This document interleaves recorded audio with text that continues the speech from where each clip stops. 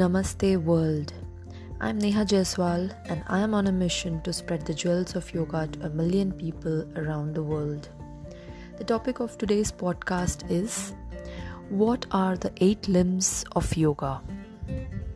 In previous episodes, we have covered the topics of origin of yoga, who was the father of yoga, when did it start, and what is the actual meaning of yoga, why asana is just a tiny part of yoga, and many such topics. Well, yoga asana is only one of the 8 limbs, or say 8 techniques or methods of yoga. What are these techniques or methods? These are nothing but the paths, the ways. To put it in more simple language, they are the roads that are leading to the ultimate goal.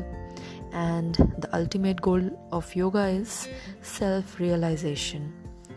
Self-realization occurs when your true soul unites with the cosmic soul. Ashtanga Yoga. If we break this word, it is Asht plus Anga. The meaning of Asht in Sanskrit is number 8 and Anga is a part, say body part. So we refer to it as 8 limbs of yoga. Patanjali has described 8 paths on which a seeker has to walk to attain the ultimate goal. And on the journey of this 8-fold path, there are many smaller goals which are also achieved by the seeker, which are like a byproduct of his journey. These smaller goals includes peace of mind, healthy body, healthy mind, freedom from stress, freedom from anxiety, freedom from depression, freedom from low self-esteem, improved focus, improved concentration, improved vision of the life, clarity of thoughts, balanced perspective, and many, many more. It's like the person will get benefit in all areas of his life, be it health, wealth, social, career, or spiritual. So what are these 8 limbs? They are Yama, Niyama, Asana, Pranayama, Pratyahara, Dharana, Dhyana, Samadhi. I know it's a very, very long and very deep concept, but let's just try to break it up and let's understand. The first one, let's try to discuss the first one today. The first one is Yama. Yama is social discipline. Patanjali teaches us the first and the foremost thing that a person needs to achieve is social discipline. He explains briefly the way one must conduct themselves, which will bring peace and harmony to him and to the world around without creating unnecessary hurdles in life. Unnecessary hurdles in achieving the goals, be it career goals, personal goals, fitness goals, family goals, or any goal. There are 5 social disciplines under Yama, and they are Ahimsa, Satya, Asteya, Brahmacharya, and Aparigraha. Let's first start with Ahimsa. Ahimsa means non-violence. Non-violence is not just in action, but also in your verbal communication and in your thoughts, which are non-verbal. Just being vegetarian does not comply with Ahimsa.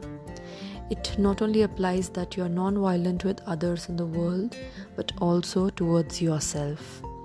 Now this is very deep topic and I'll have to do 3 or 4 episodes to actually bring out the true meaning of Ahimsa, really. The next one is Satya. Satya is being truthful, not only to others but also to yourself. Nowadays we may find that we are talking lies to our own self just to calm ourselves down so that we do not take appropriate action towards our goals. After Satya comes Asteya. Asteya means non-stealing. Well, you may immediately think that this I am practicing since my birth. I'm not a thief and I do not steal. But here the meaning goes beyond the physical stealing. It talks about stealing time, stealing from your own future self, and stealing from your kids, stealing from the nature. Even using more than what is required is considered as stealing in yoga. For example, you go to a party and out of excitement of seeing various cuisines, you end up filling your plate only to realize later that you cannot eat so much and you throw the rest.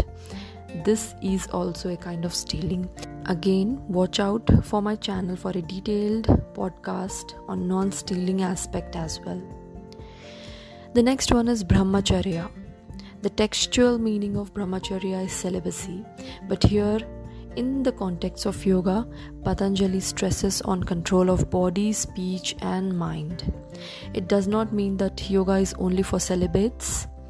On contrary, all the Vedas, Shastras and Puranas recommend marriage, and they mentioned that without experiencing human love and happiness, it is not possible to know the divine love. Almost all yogis and sages of old India were married and they had their own families.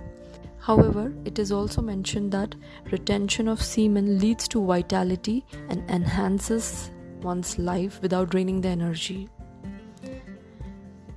The next one, the fifth point, is aparigraha.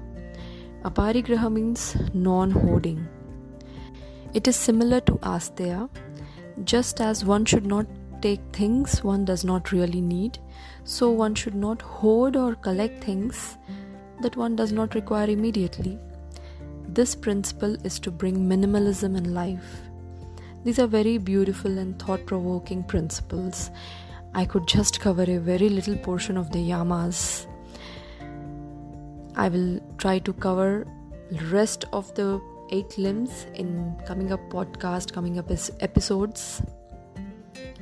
So this was yamas of yoga for you, the first limb or the first path towards self-actualization, the ultimate goal of yoga. Thank you for listening to today's podcast. I will come back next Monday and I will talk about niyamas, the second limb. These topics will definitely help you to understand yoga much better.